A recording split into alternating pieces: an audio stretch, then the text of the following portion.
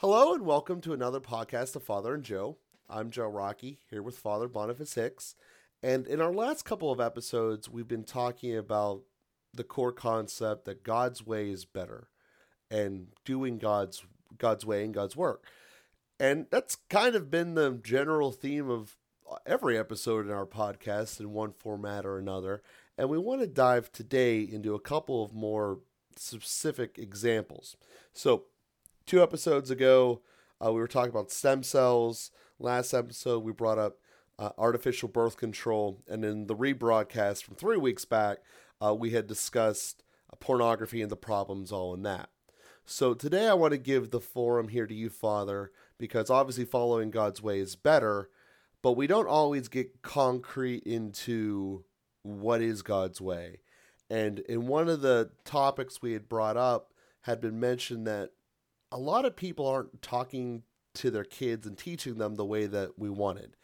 And we had discussed that there's been a little bit of a breakdown in the church doing those types of teachings throughout the last couple of years, decades really. We've had that discussion in some prior episodes. So I wanted to use this space in the episode today to kind of just get into some practical examples about what God is actually telling you to do, and inherently it'll make your life better.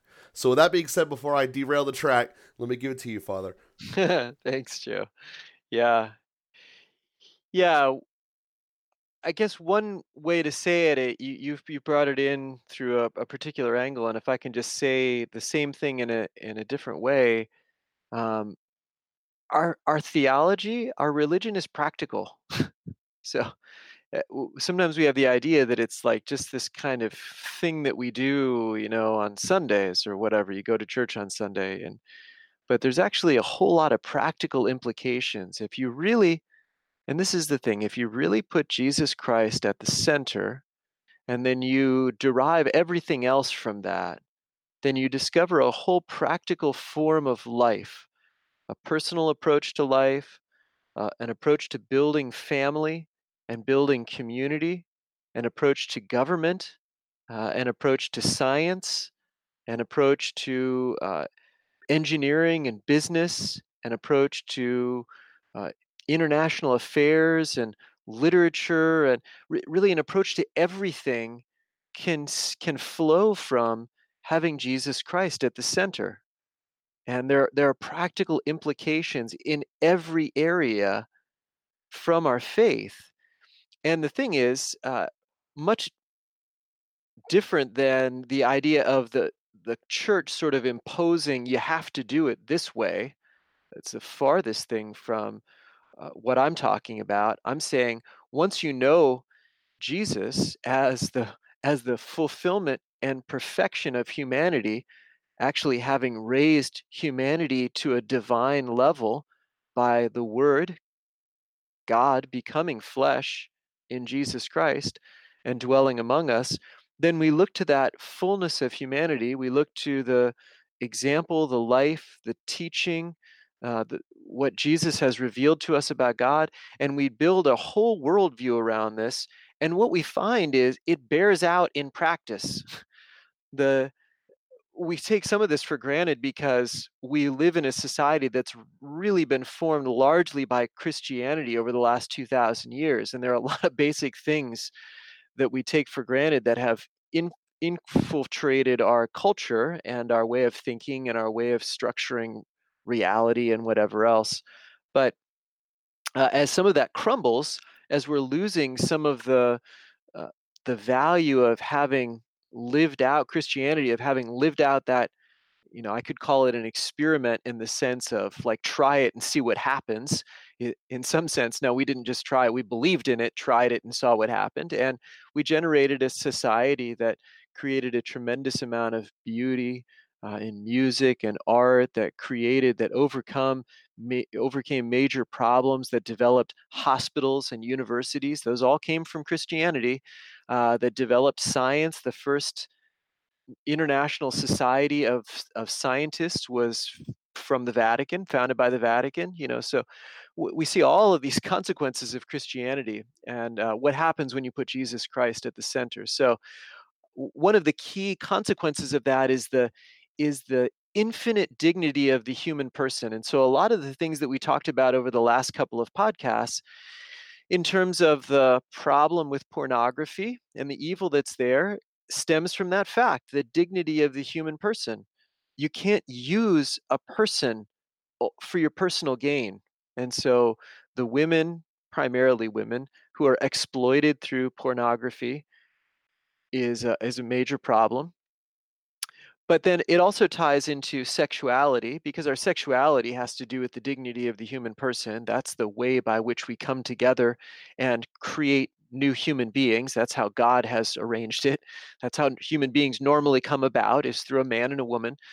Actually, that's how they exclusively come about, but normally through sexual intercourse. And then what do you need for that? Well, the proper context is not just making babies, but raising babies. Procreation is more than just multiplying, it's also raising and forming. And what's the structure that best holds that together? Well, the structure of a committed relationship between a man and a woman with a complementarity of masculinity and femininity turns out to be the best sociological construct we could come up with. You can look at the sociology and say having an intact family with a mother and a father committed to each other for life through vows of marriage actually tends to be the most uh, effective way to raise a child.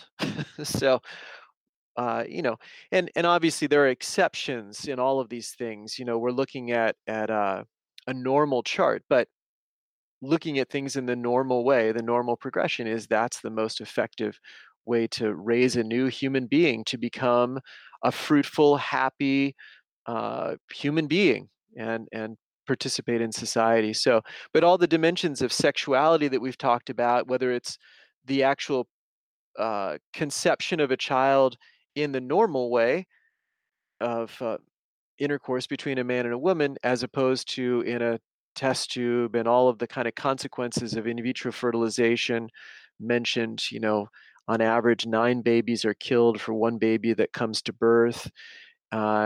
Also, the identity, there are weird identity things that happen with children who are conceived through in vitro fertilization. They have a sense of, at some level, of being a science experiment, and it anyway. You know, a lot of these things can be overcome. God gives us a lot of grace for healing, but why stack on problems for people that they don't need to over, you know, if we can do things the right way. So the church is teaching on sexuality, and then we talked about contraception and the effects that that has, the increased uh, chance of breast cancer for women using the birth control pill being one kind of natural medical consequence, but then also the sociological consequences of marital infidelity and marital unhappiness, and the backup use of abortion when contraception doesn't work and a child is conceived anyway, and all of these things, and an increased divorce rate as a result of it. All these things that Pope Paul VI predicted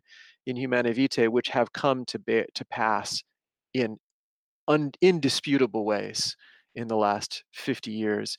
So the point being that all of those sexual teachings are really derived from the simple understanding of the infinite dignity of the human person, and that's, by the way, the first principle of Catholic social teaching is that the human person has an infinite dignity that's inviolable. God has made each person for his own sake, not to be used, not as a means to an end. And thus, we can't say this person is more valuable than that person. Every person has equal and infinite value, dignity.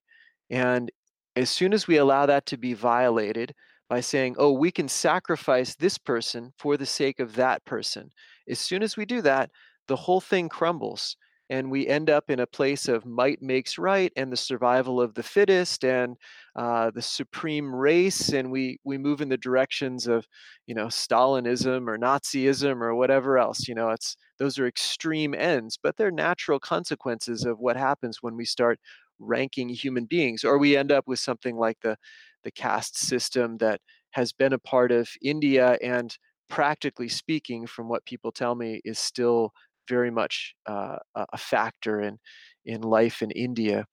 So again, all of these things are sort of a fallout from, they're a consequence of uh, if we follow the reality that God became man, and so human beings have an infinite dignity, and then what are the consequences of that in terms of the protection of human life, the protection of sexuality, and then the protection of marriage, which ties into the protection of human life and the protection of sexuality and the proper use of all of those things. So that's a whole area, just to reiterate how all that fits together.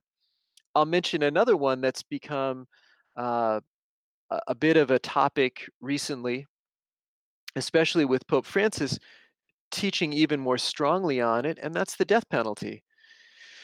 The death penalty, it turns out, is totally ineffective at every useful measure. It's not a preventative.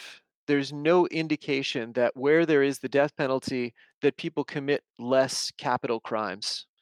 Um, it is clearly affected by uh, prejudice, and is leads to things like racism. Black people are more likely to be given the death penalty for the same crimes than white people. Blacks or Hispanics, I think, are more likely to be given the death penalty for the same crimes as white people. So it's subject to prejudice. It's ineffective. It's actually extremely expensive. It's more expensive to hold people on death row than it is to give them a life sentence. Um, it's not effective for bringing about conversion, which at some level we should all realize that our criminal justice system is about conversion. We believe that people can change and we want to give them room to do that. They don't do that more effectively on death row. Um, and so why else do we have it's not effective for helping victims because they don't feel better having killed the person that killed their loved ones. They still feel the same emptiness unless they come to a place of forgiveness and find other ways of reconciliation. So I'm not sure how else you'd want to measure the death penalty. It seems to be on every scale that one would want it to be effective, it's ineffective. And that ties in with again, the Catholic understanding. The Catholic understanding is uh, in a situation where the only way to prevent someone from committing further crimes would be the death penalty, it could be admissible as a possibility.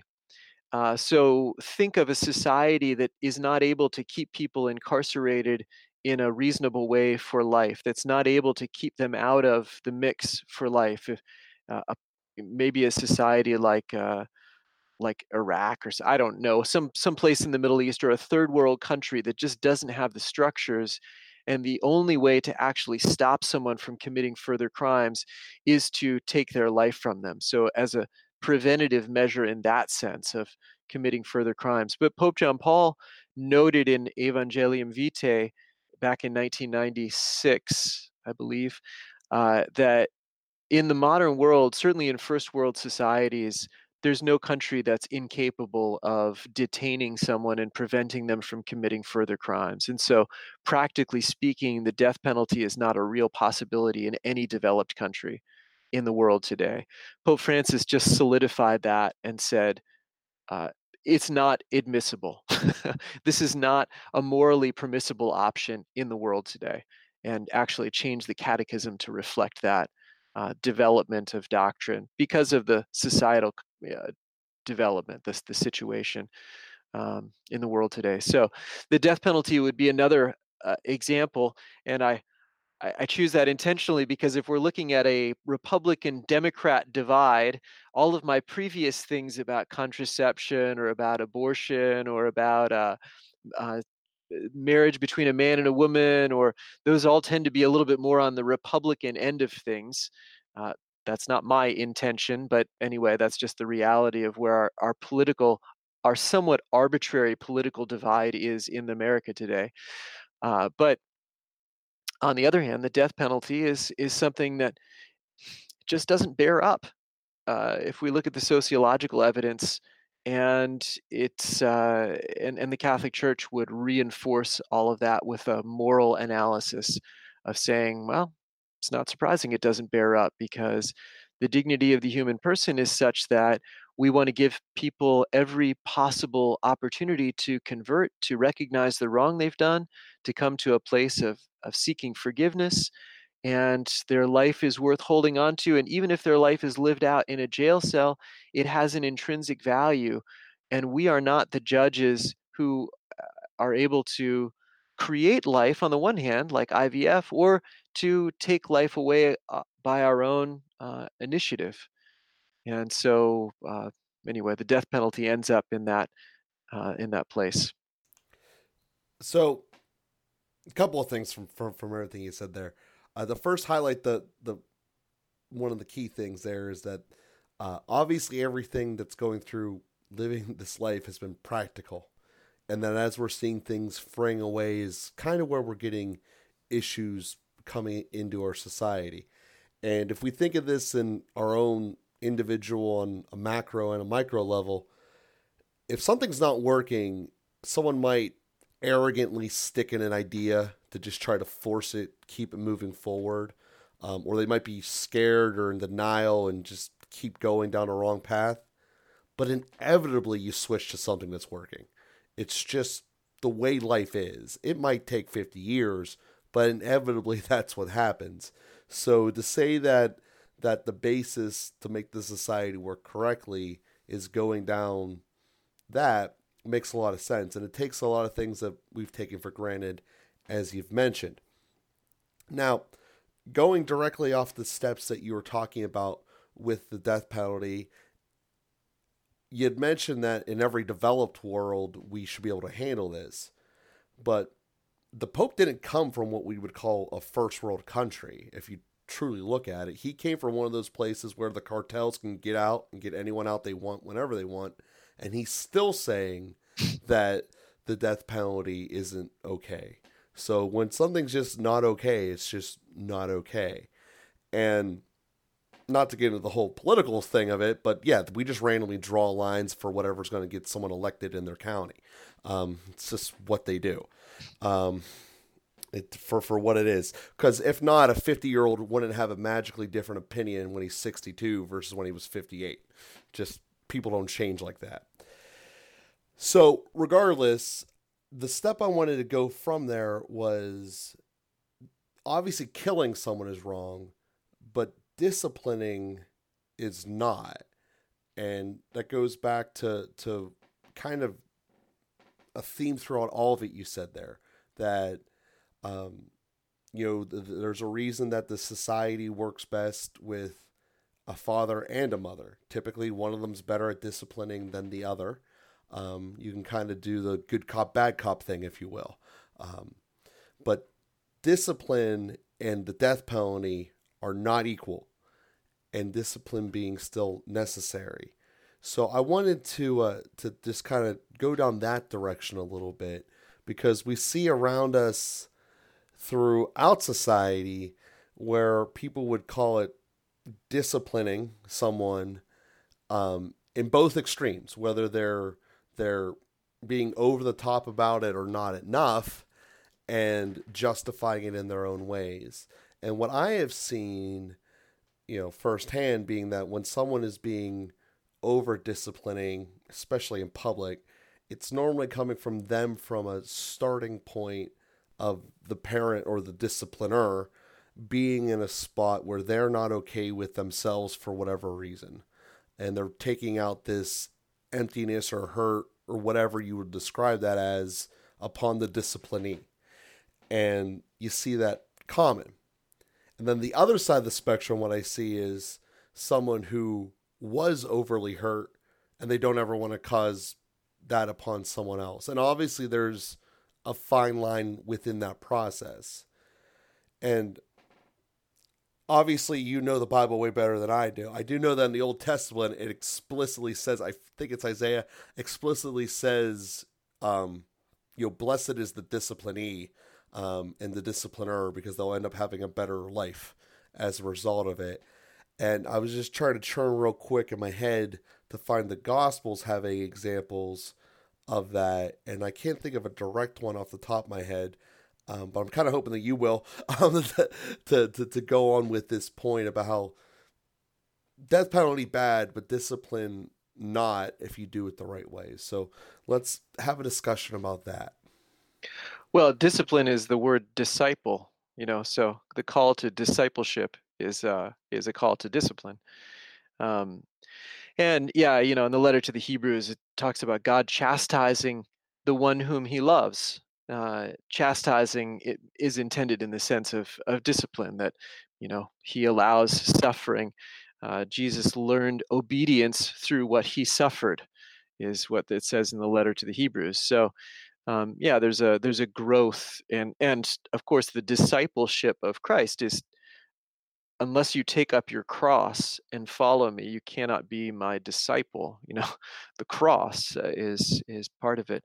I really like. I was just listening the other day to Dr. Jordan Peterson, who's a evolutionary psychologist. A lot of great insight, very practical. But 2 points that touch on what you were just saying.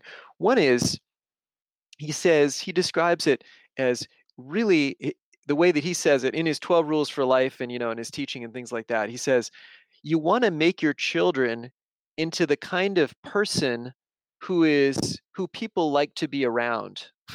So you want your children to be acceptable to people, and the parents are sort of the exemplar of adults.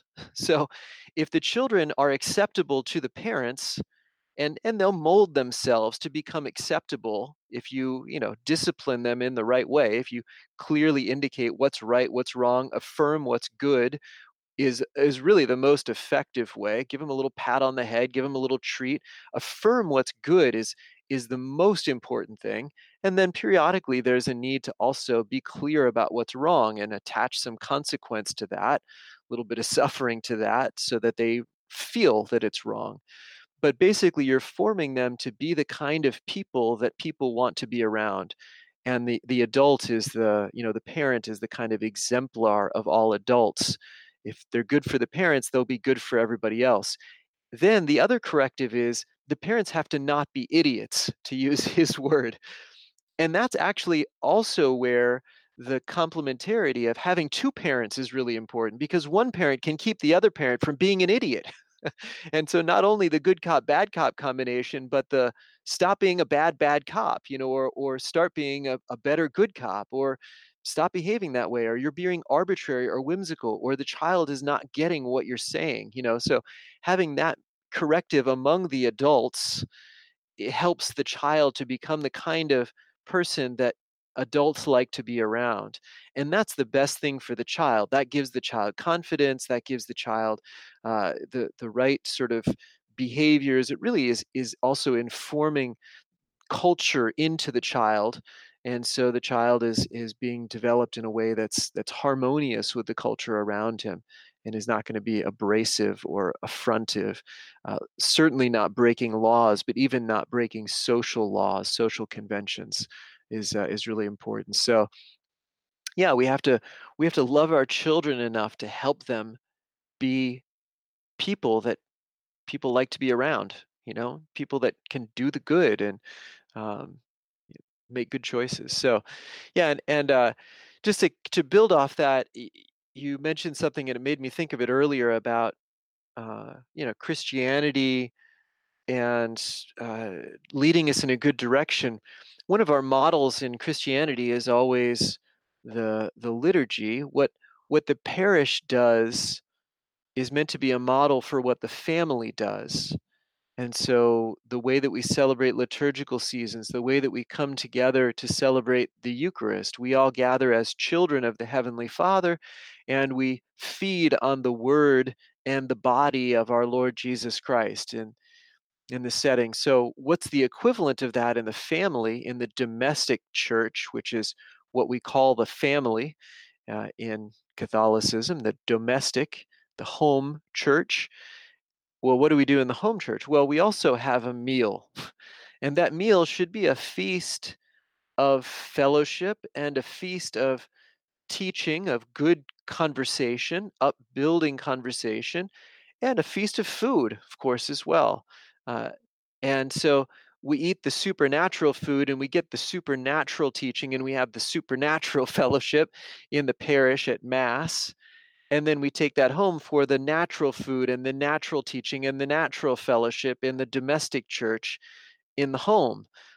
And it turns out, children who grow up in a home that has a family meal, I think it's like 3 or 4 days a week, have massively lower rates of criminal activity, massively higher rates of high school and college graduation. I mean, it's like, you know, 300% better or whatever. It's like 90% of children who grow up in families that have a daily who eat dinner together 4 days a week, graduate from high school, don't become criminals. I mean, it's just like, why would anybody not do this?